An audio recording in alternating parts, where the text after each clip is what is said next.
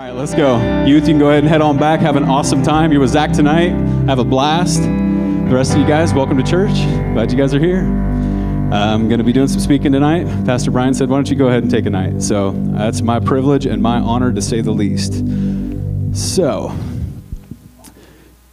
in spite of everything going on lately, if you guys have been watching, there's been some things happening in our world. It's getting a little crazy out there, right? Facebook theologians are coming out of the cracks, you know.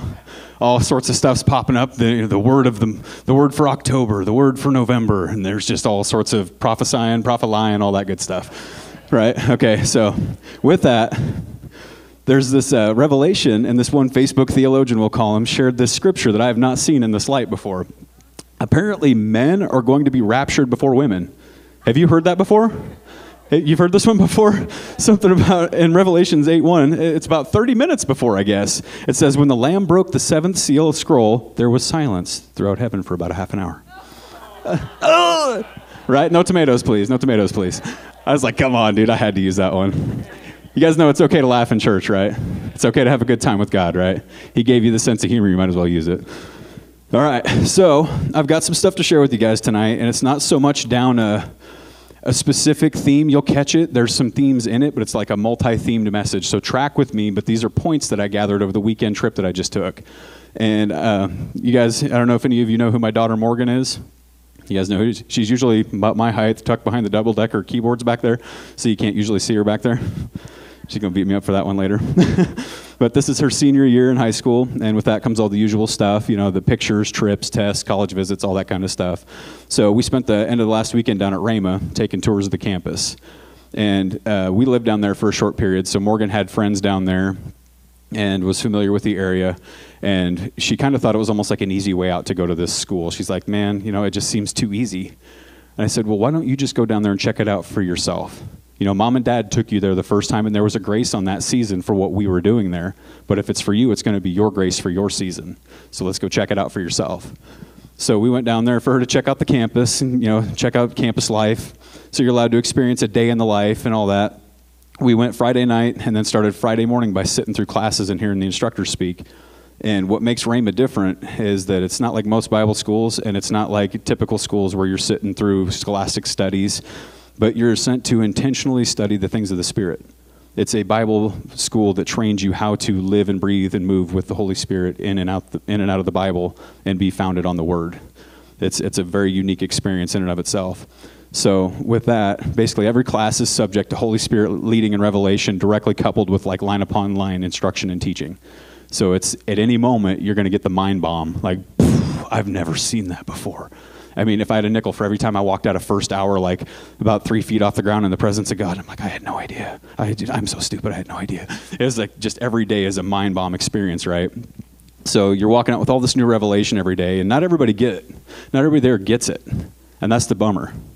A lot of kids went there and they walked out exactly the way they went in. 2 years later, I watched it happen with my own eyes. I'm watching people laid out on the floor experiencing God, and they're walking out exactly the same way they came in. 2 years and got nothing. I'm like, what is up with this? Just because you're here, just because you're there, does not mean you're going to absorb by osmosis what's being shared and poured out. You're not just going to suck it in because you happen to be sitting there. It takes an intentional and on-purpose attitude and mindset to be open to receive direction, correction, and inspiration every single time the word is shared. Same goes for church. Doesn't have to be on a Bible campus for it to be the same. It's all about an open mindset. So all of that to say, we're sitting in the second class of the day, the instructor's speaking, and I'm back in my saddle. I've been here. I know what to expect. So like when I'm really intently listening to somebody speak, I'm in here. Like I'm not even looking at the guy speaking. I got my hands down on the desk, and I'm like, Holy Spirit, where are we going? You know, like just checking, where are we going? And it just started getting revelation left and right, like popcorn popping. So some things that I took away from this time in class, and it was a really cool class. It's Blood Covenant was the name of this class. And the first thing that I grabbed out of what he said was that God literally has every right to test us. Not so much a mind bomb, but a truth that's worth hearing. He has every right to test us. Just the same way your employer would test your skills when he hires you, right? I mean, we're going to do that. We're going to test your credibility and your capability. Same thing. And then next, that taking tests and giving up things in our lives for God is part of our growing and maturing in faith. Not another mind bomb, but still a very solid truth. 3, in the test of being asked to give up things, that is where God intends to give us the better things. Like, all right, so hit this first slide. Working with me here? All right. So this is the sermon title, The Blessing of a Lifetime. Hit that next one for me. God's ability to bless depends directly on our capacity to trust. He's poured it all out. He's set it all out, but his hands are tied by our ability, our capacity to receive and trust what he's asking us to do. So it's pretty simple. Like I said, it's the way they say it. You've heard it, you know it, but when you hear it and you're hungry and you're ready to hear it, boom! Oh my gosh, duh. Yes. So God will never ask you to give something up to leave you empty-handed. Isn't it interesting that we tend to believe that whatever it is that we're holding on to is the better thing? Maybe it's the familiarity, maybe it's the comfort, whatever it is. We think that what we've got is the thing that's better. And what we're asked to exchange for, why is it such a struggle to believe that it could be better? There's just something about having to let go of something that puts you in that spot of all of a sudden recognizing what you have and how good it is. It changes your perspective on something. Have you ever noticed that the longer you have something, the less and less you appreciate it? Like some things, it doesn't take long. I mean, watch your kids at Christmas. Yay! What else you got? You know what I mean? It's like, you begged for that for 3 months. You put pictures on my door. I was waking up to like papers under my pillow of what you wanted, and now that's all you want to do with it? It's like, come on, man. So you get the new house, the new car, the new job, whatever. This is especially true when these blessings don't directly do something for you on a regular basis. If it's just a blessing that's just kind of sitting there, it's yours and it's a blessing, but it's not literally doing something for you repeatedly that you can see and take part of every day. So look at Jacob and Esau. This will back this up. This is Genesis 25, 29 through 34 in the Message. Get my phone to stop acting up. You think by now I'd have this device figured out. It's still a new phone. Track with me, okay? All right, so it says, one day Jacob was cooking a stew, and Esau came in from the field starved. Esau said to Jacob, give me some of that red stew. I am starved. And that's how he became called Edom, which means red. Jacob, make me a trade, my stew, for your rights as the firstborn. Esau's like, I'm starving. What good is a birthright to me if I'm dead? This blessing had been on him his whole life, but because it didn't immediately do something for him, he didn't have a tangible day-by-day reference to look at how good it is and what an amazing thing it is. He didn't think anything about it. He said, first swear to me, and he did. On oath, Esau traded away his rights as the firstborn. Jacob gave him the bread and the stew and the lentils. He ate, he drank, he got up and left. That's how Esau shrugged off his rights as the firstborn. Check that. Just like whatever, not a big deal. Esau had this blessing his entire life, and because he didn't see an immediate impact, he thought nothing of it. Also notice this. This exchange was not God asking Esau to trade. That's why the exchange cost him dearly and left him empty-handed. Like I said, God's never going to trade you something and ask you to exchange something and leave you empty-handed. He's not going to take from you to leave you with nothing. That's not who he is. That's not what he does. So, hit this next slide for me. Beware of the temptation to give up God's blessing on your life for the blessing of a season. This is going to make more sense as I go. Just let that one sit for a second. So, think of Elijah being fed by the brook, right? There's a seasonal blessing there. Go to the brook. I'm going to send ravens to feed you there. But there was a time when the ravens stopped feeding him. That was a seasonal blessing. God told him to go. God told him what to do. Gave him the directions, and the blessing lasted for a season. He could have stayed there, but he would have starved there.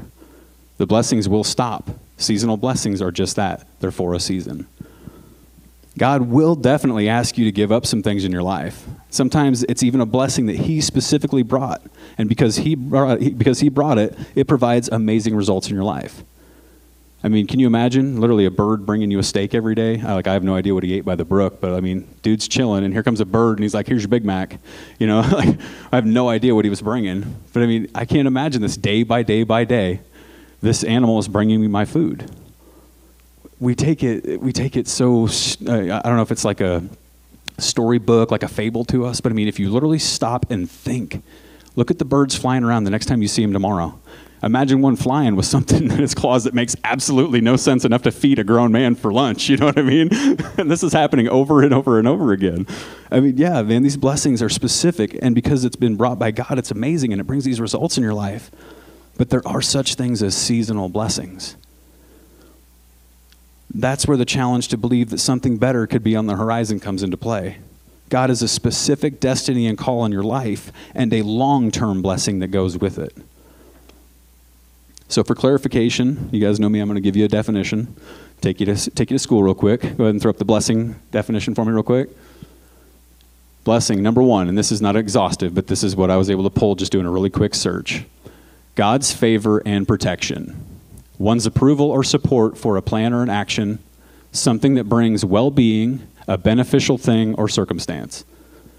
That can apply to a season and to your life. Don't be lulled into holding on to a seasonal blessing and favor that robs you of your long-term blessing and your ultimate calling. That's the problem that we seem to run into. That's what I'm seeing as a big hiccup in our church today. Not this church, but the church as a whole. The church as a whole, we get the blessing, we trust God, we believe Him for something, we put in the work, we put in the toil, and there's nothing like a reward at the end of your energy and your effort, and here's that reward and that blessing. And because it's from God, it's awesome, it's amazing. And we take it like that's the one and the only, and we hug it and we hold it. And God's like, let it go. Trust me, let it go, let it go. How many of you wish you were still holding on to your first car? Some of you, maybe there's some cool cars that got let go of, but I mean, for the most part, like you had to let go of the thing to get to the next level, right? I don't want my own beater back, I'm just saying. So, hit this next slide for me. And I know these are kind of long points. I couldn't find a quippy way to like give you the 3 R rhyming points, but I thought these were pretty good. Your life calling, and notice the words that are accentuated, there's a reason. Your life calling and blessing is part of your entire being, even if you aren't aware of it. Down into every fiber and every cell of your body, your life calling is ingrained in you. God put it in you from your inception. He knew exactly who you were, what you were going to do, why you're here. Even if you don't know it, He knew it. And it's part of you. And it comes alive in people in their youth. When they're young, the gift in you, the calling in you does things. It starts to kind of show its face from time to time. And you can recognize this. I mean, when you know how to look for it, I see it in our youth all the time. That's why I get so excited for them. I'm like, you have no idea what's in you, young man. Oh, wake up. You know? I want to see it now, you know. So look at Moses in his early life. Here's a good example of this. I want you to notice this too as we're talking about this. The blessing that God has on Israel, regardless of their situation, God does everything that He can to bless them in spite of their circumstances and hardship. So notice this as we're looking at Exodus 1, 6, and 7 in the NLT. It says, in time, Joseph and all of his brothers died, ending that entire generation. But their descendants, the Israelites, had many children and grandchildren. In fact, they multiplied so greatly they became extremely powerful and filled the land. Verses 8 through 14 go on to say that it goes on, the Pharaoh in Egypt grew afraid of how powerful and multiplying and fruitful the children of Israel were. He made them slaves, beat them down ruthlessly, beat them down to the point of being so weak that they just weren't even able to fight back out of sheer fear and terror of how well they were blessed, how much they were multiplying, and if they just mustered together in unity what they could do to Him, if they realized who they were and what belonged to them. Church. You guys see what's happening today, right? You recognize what's going on? The devil's afraid. The church is growing. You go and look. I did just a quick search today. It's estimated at, I want to say, 2.6 billion Christians on the planet right now. It's a pretty good chunk. Those are the ones they can identify. There's plenty more that can't come out and go, I believe. They don't want a bullet right here. You know what I mean? But they're out there. They're doing the work. Things are happening. The devil's afraid, and that's why you're seeing what you're seeing. He's trying to beat us down. He is trying to beat the church down. He's trying to beat your children down. He is trying to get you afraid, concerned, deterred, distracted, confused, hurt.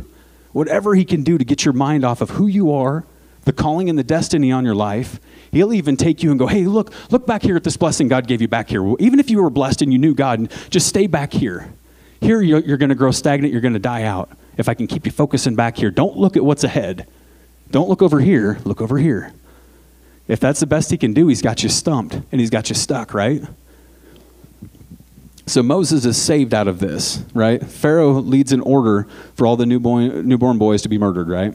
And Moses is saved out of this and placed in a position of high favor in the house of Pharaoh by who? God, right? This is a God blessing for a lifetime? For a season, correct? You would think, man, supernaturally saves this one baby boy, puts him back in the house. You guys know the story. But I mean, he ends up back in the house raised by his own mom. Only God can do these things. That's a God wow. That's a God marvel, right? So he ends up in this place. Exodus 2:11 and 12 fast forwards things a little bit. And this is in the NLT again. 11 says, many years later, we don't know how many, when Moses had grown up, notice this part, he went out. We're going to ask some questions on that here in a second. He went out to visit his own people, the Hebrews, and he saw how hard they were forced to work. During his visit, he saw an Egyptian beating one of his fellow Hebrews. After looking in all directions, he decided to go ahead and murder this guy and buries his body in the sand. Think about this. What inspired him to stand up and fight when he saw a fellow Hebrew being abused? He's been raised in an Egyptian household, very well cared for, very well taken care of. By this point, maybe his mom told him stories. Who are you going to believe? The proof is in the pudding. He's living in Pharaoh's house. He's got the gold. He's got the stature. He's got the status. He's living a great life by all definitions for years. What makes him want to go check out on the raggedy Hebrews that have been taking care of his dirty laundry? Why does he want to go look at that? What inspires him one day to go, you know, I'm actually a Hebrew. I need to go see what they're doing. That God destiny, that God calling you, even when you don't know it, is pulling on you, is tugging on you. Inspiration came knocking from the Holy Spirit. Go out, go see what they're doing. So Moses was raised in this house by Pharaoh, had everything he could want, everything he could need. So it makes you wonder what inspired him to go visit his people, right? This Holy Spirit calling, pulling him, right? The calling on Moses rose out of him when he went to visit his people. The calling in you is going to rise up out of you when you start doing something. When he went, the calling pulled. When you sit and you ask and you get no response, God says to ask, and he's going to give you an answer, but we're waiting for the answer to drop on us. Sometimes the answer's out in the motion of moving towards something. It's not a blanket statement, but it's inspiration to think. If you're not getting an answer, you're not seeing things happen, you might need to get up and start moving your feet in a direction.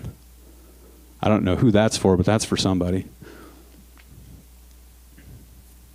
So Exodus 2:13 through 15 says this. The next day, so this is the next day, right after he just murdered somebody. I'm guessing he's wondering why he felt like he was inspired to defend these people at this point. He's like, I just murdered one of my own Egyptian people to protect my real people, the Hebrews, and I'm not even sure what's going on in me right now. He's probably super confused. So he goes out to visit his people again. This thing is really stirring in him now. He sees two Hebrew men fighting. Why are you beating up your friend? Moses said to the one who started the fight. The man replied, who appointed you to be our prince and judge? Are you going to kill me like you killed the Egyptian yesterday? Then Moses was afraid, thinking, man, everybody knows what I did. Sure enough, Pharaoh heard what had happened and tried to kill Moses. But Moses fled from Pharaoh and went to live in the land of Midian. When Moses arrives in Midian, he sits down beside a well. This ended the season of blessing in Egypt for Moses. Cut off. No more posh life, no more good status. You're on your own, dude.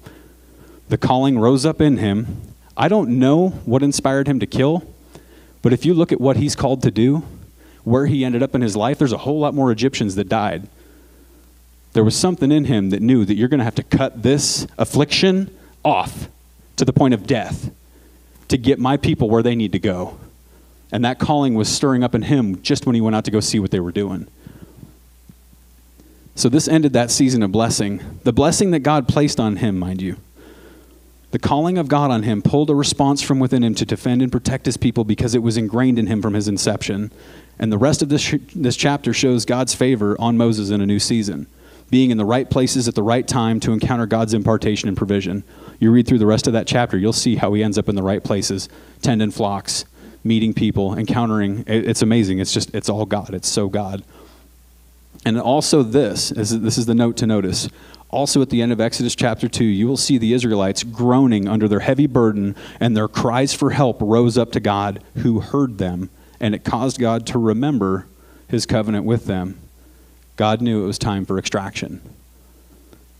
Sometimes we need to go back to the thing we heard from God, speak it back out to him from a place of earnest and honest, heartfelt cry. We do it from up here a lot. We talk to God from head knowledge all the time.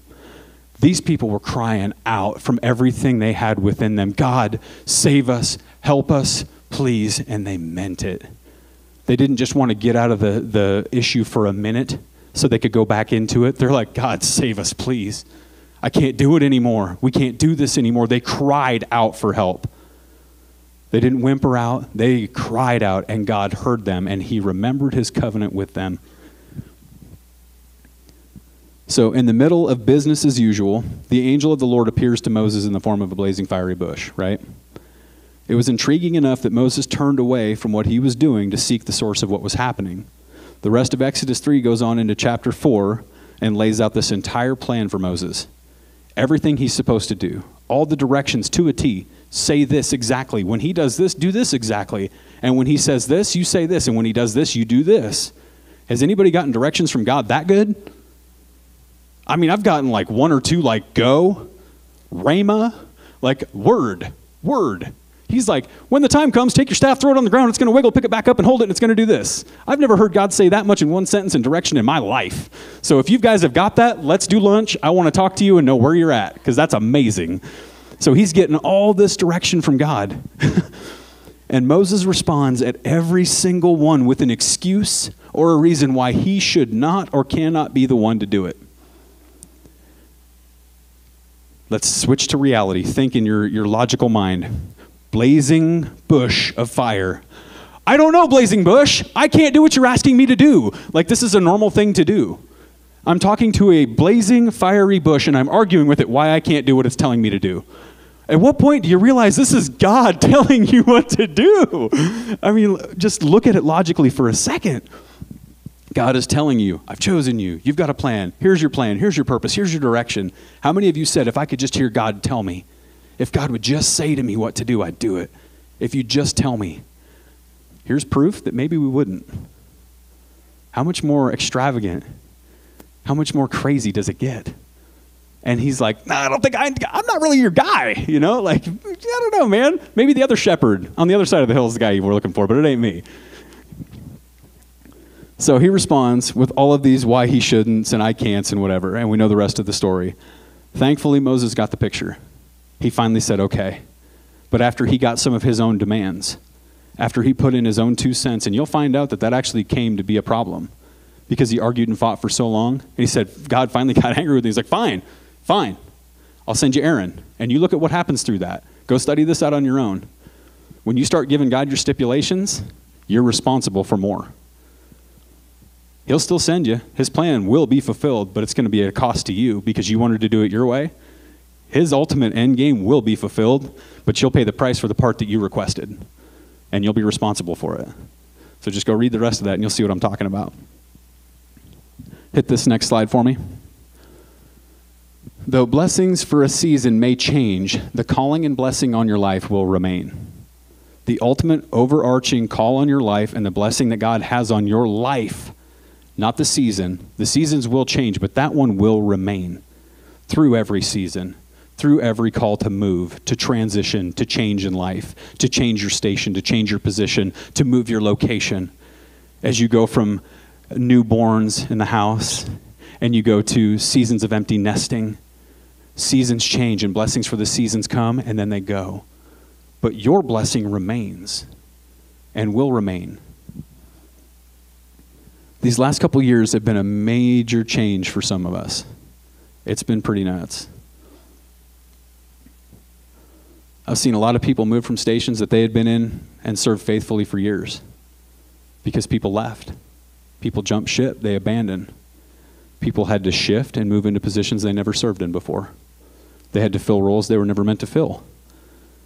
But a lot of people are left asking, what now? What's next? Especially in the world we're living in today. Maybe you're in a new season and you're not sure what moving forward looks like just yet. Just as God appeared to Moses while he was doing his business as usual. That's the thing, is he was out there doing something. He was doing his everyday to the best of his ability. But notice this. Just as God appears to Moses while he's doing his business, God will do the same for you. And it requires staying diligent and walking close to where he is. Notice the proximity to Moses in the bush.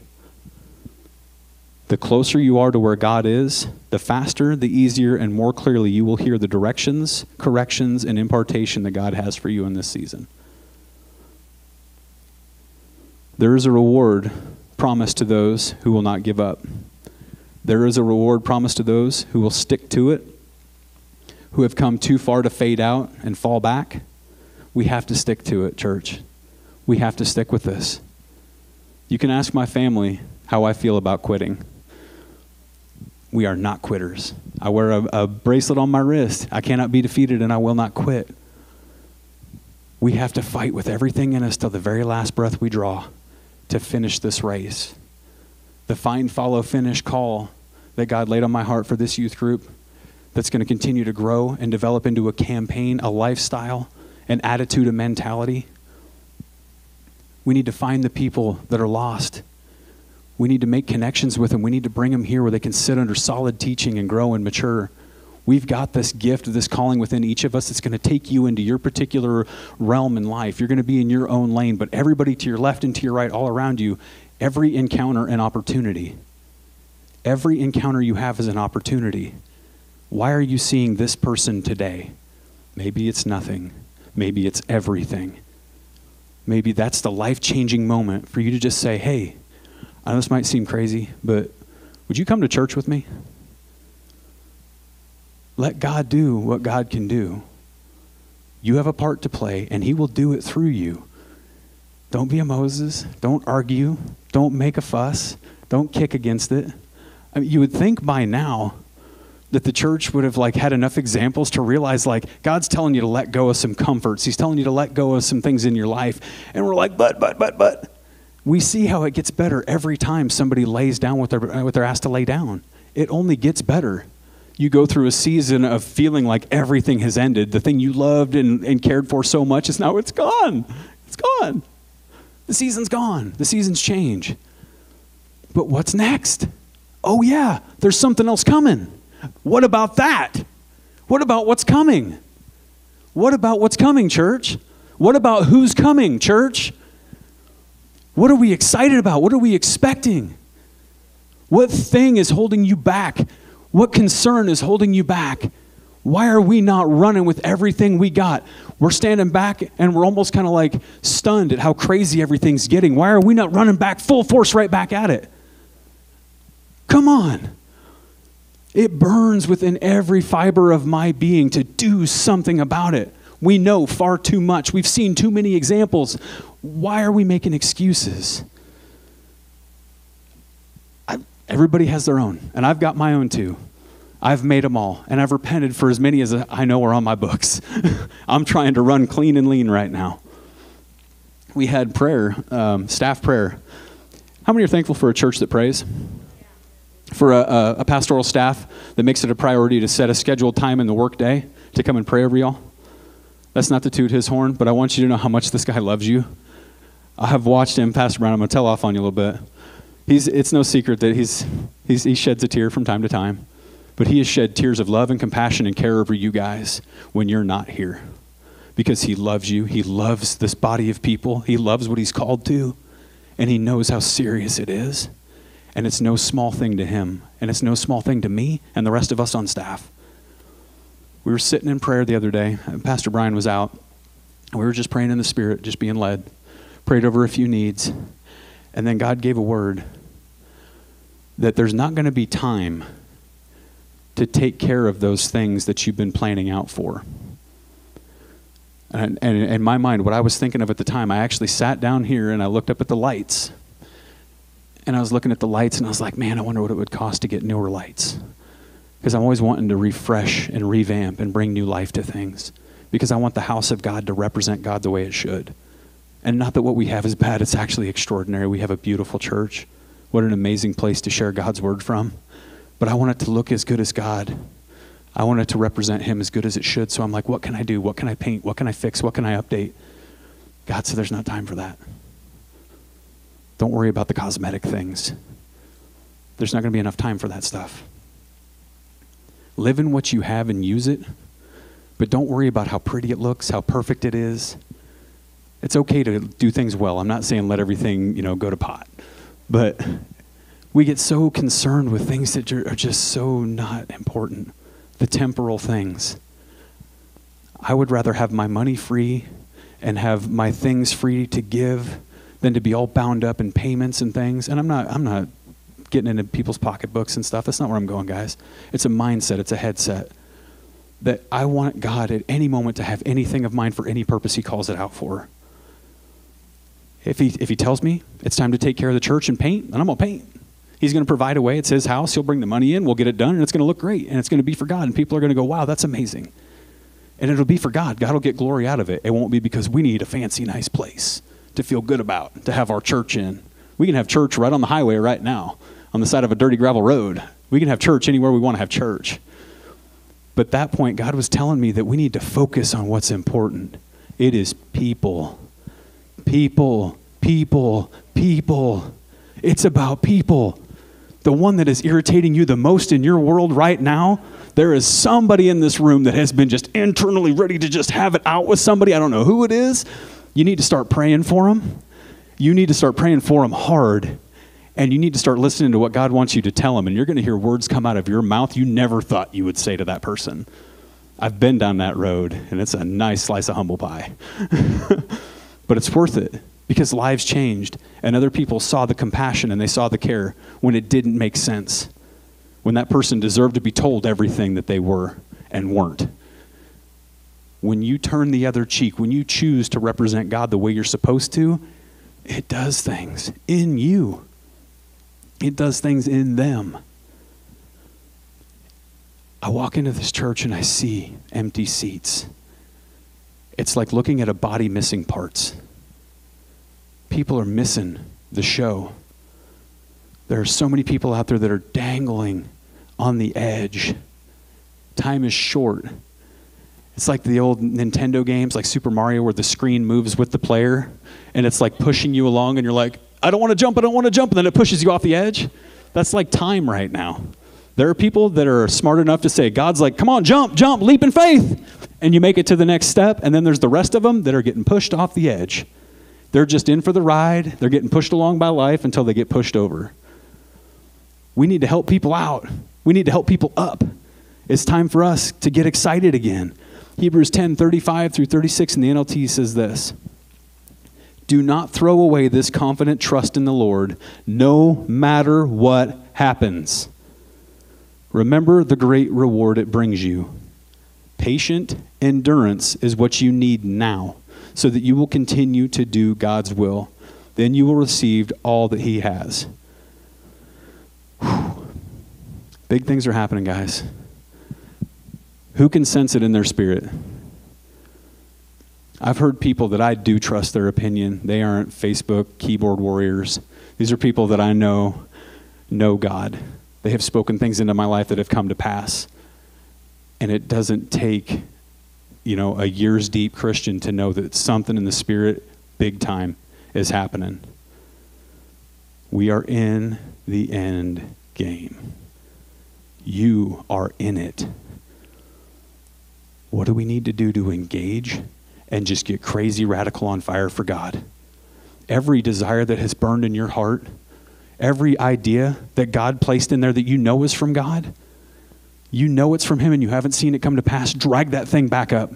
Drag it back out. Bring it before God and say, what about this, God? I have a vision in my mind that God showed me when I was 15 years old. I haven't seen it come to pass. And I'm asking him, what about it, God? When? Is it soon? When? Is it soon? You're drawing breath, you've got a part to play. I think we need to take a little bit of time tonight. I preached that a little faster than I meant, but I think it's meant to be this way. Miss Linda, would you mind playing some keys for us? I think we need to take a minute and take some personal inventory and get serious with it. You can have the mindset of, great, we're going to stand here, we're going to listen to some keys, and I'm going to kind of pray a few things. Go past that. I don't know about you guys, but when I get in my prayer closet and I start praying things out, the first 15 minutes are usually me trying to remind myself that I'm praying. Anybody with me? Can we tell the truth? You're like running laps in your head. Then you remember like the to-do list from like 3 months ago. And like everything in the world comes out of the woodwork to remind you of this, that, and the other, and everything but God. You're not here on accident tonight. This time is carved out by the Holy Spirit. If you don't know what that means, I want to talk to you guys at the end of the service tonight. I'm going to get you guys lined out on some things. God's got some stuff for you tonight, so I want you guys to talk to me before you take off. We got to go some places we haven't been. We got to ask some questions we've been afraid to ask, and you better be ready to hear some answers. There's some things that have to change in your world, in my world, in our world, if we're going to get serious about making a real impact. The devil quit playing kid games and soft-handed games a long time ago. He's playing hard ball, hard time right now in our face. And we're standing here not doing much about it. Let's put it in gear. You're in this season, you're in this region for a purpose. I want us to pray in the Spirit, pray some things out, ask for direction, write notes down. We've got about 15 minutes before we hit 8. However long you want to take, you're welcome at any time to go. But I would challenge you to stay at least 15 minutes to ask God for some direction, some wisdom, and some impartation. I believe good things are coming. So let's go ahead and go there.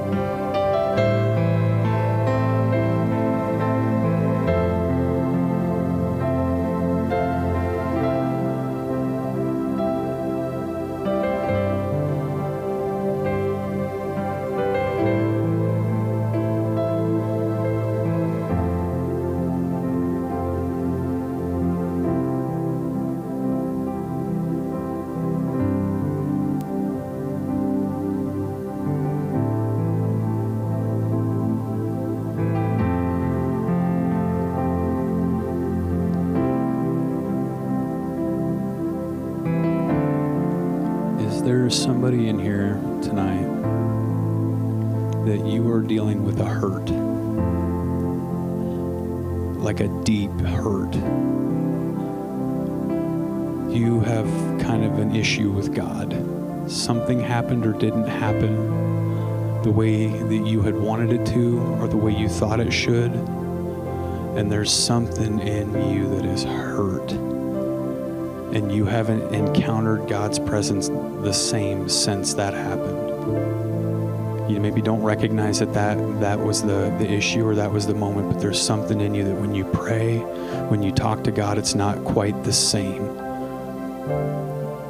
If that's you, if you would just raise your hand. I just want to come and pray with you for a minute.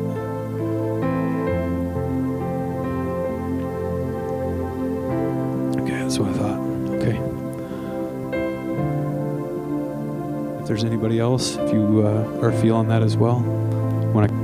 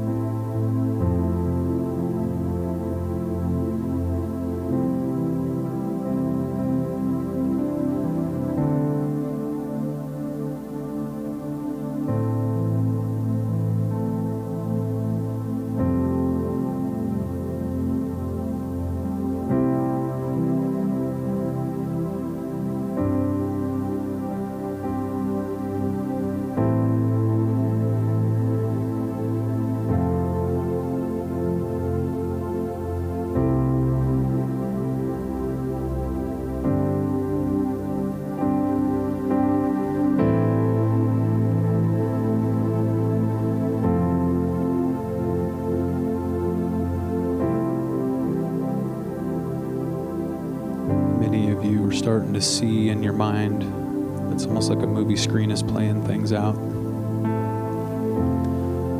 What you're seeing play out in front of you are things that are going to come to pass.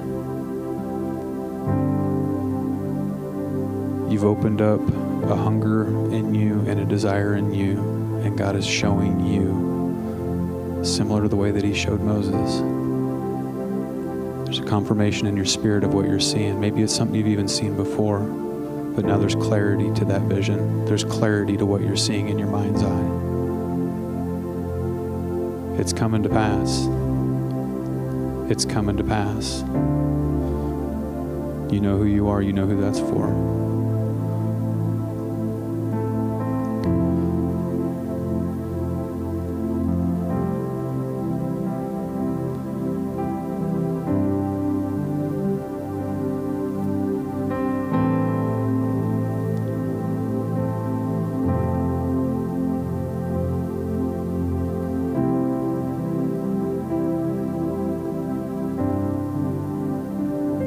As we move forward in the things of God in these next few months and moving into next year, be prepared for something that you haven't seen before. There's a presence and a weightiness in this room. The waves of God's glory have to come in levels. God will pour out more and more as we prepare for more and more. You have to get used to this presence. You have to get used to this place. And the more reverence and the more respect you show it and give to it, the higher it can go. It is absolutely okay that this service doesn't look like a normal Wednesday night, because it's not supposed to. There shouldn't be normal Wednesday. There shouldn't be normal Sunday. Yes, there should be order. There should be organization. That is of God. God is a God of order and organization, yes. But the level that we as the body come hungry for, respecting and expecting, God's going to pour out more. There's going to come a time where there's not going to be anyone in the room that has anything to explain, because it's going to be beyond all of us. And that's okay. We keep hearing about this new level, this new thing. God is doing a new thing. If it's new from him, then none of us have seen it. But if it's of God, it's going to be good. We're at that point. At this point, you guys are welcome to just sit in this atmosphere. You guys are free to go ahead and head out if you need to go. I want to be respectful of your time. I don't want to take advantage of our volunteers that are helping with our kids and stuff, but I think we can just kind of stay here. And if God's speaking something into you, just because the atmosphere changes doesn't mean he leaves. You stay focused. You keep pressing in. Take this with you and come back expecting more. You can have this at home. You can have this by yourself. And you can have it on deeper levels, because you don't have to drive home after. It's been a long time since I've sat in God's presence and got so wrecked that my physical body couldn't handle it. But that's the level it gets to. Why do you think the devil's counterfeits affect the body like they do? This broken vessel can't handle God's full glory. But if we take little doses, we can get to a place where we can experience it and operate with it, to where when you're going about your daily business, you are under the influence, but in a godly way. So when you walk in, people say, what just came in this room? Do you guys feel that? Can you sense that? When the shadow of Peter passed over, what happened? People were healed. So full, so overflowing. God's presence so strong in him. Come on, modern day church. How many thousand years later? Why are we carrying less? Why are we doing less? Why is this weaker? We've got more teaching. We've got more revelation. We've got more inspiration. We've got better everything. And yet we have less of him. That changes today. That changes tonight. moving forward, for this body of believers, for you that are in this room, you declare it changes tonight. Say it with me. It changes tonight. It changes tonight. Not tomorrow, tonight. If it takes us right here to become the infected ones, to go out and infect everybody else around us, so when everybody that wasn't here shows up on Sunday, they're going to go, whoa, you guys took a step up. You guys got another level. You went somewhere else. Let's go. Let's go. Let's go, church. All right. That's what I got. I don't need to get all down that line again. I love you guys. I know this is different, but God is good. 2/3 of God is odd, right? Let's be different. Let's be different. I love you guys. Father God, I just pray that whatever was of you tonight would stay in the hearts and minds of everybody here. What was me, God, let it wash away. Let it be forgotten. But let your impact stay in their hearts. Let your words linger on in their spirits, inspiring growth, developing hunger and desire and passion for this next level that you're bringing us up to, and the level beyond that and even beyond. I thank you for the change that is in the air, the one that we're hungry for, that we're yearning for. Help us to do our part. Help us to do what we have to do so you can do what you have to do. God, we thank you for everything that you are and everything that you're doing. In the name of Jesus, amen. Love you guys. Have an awesome night. Y'all are dismissed. Oh, we probably ought to do some offering. Good call. Good call. See, man, good people. Let's go ahead and do some offering. You guys know the drill with that. That's just because you love God and he gave you what's yours, give him back. Plain and simple. Ushers, if you would go ahead and serve the people. Thank you. Sorry.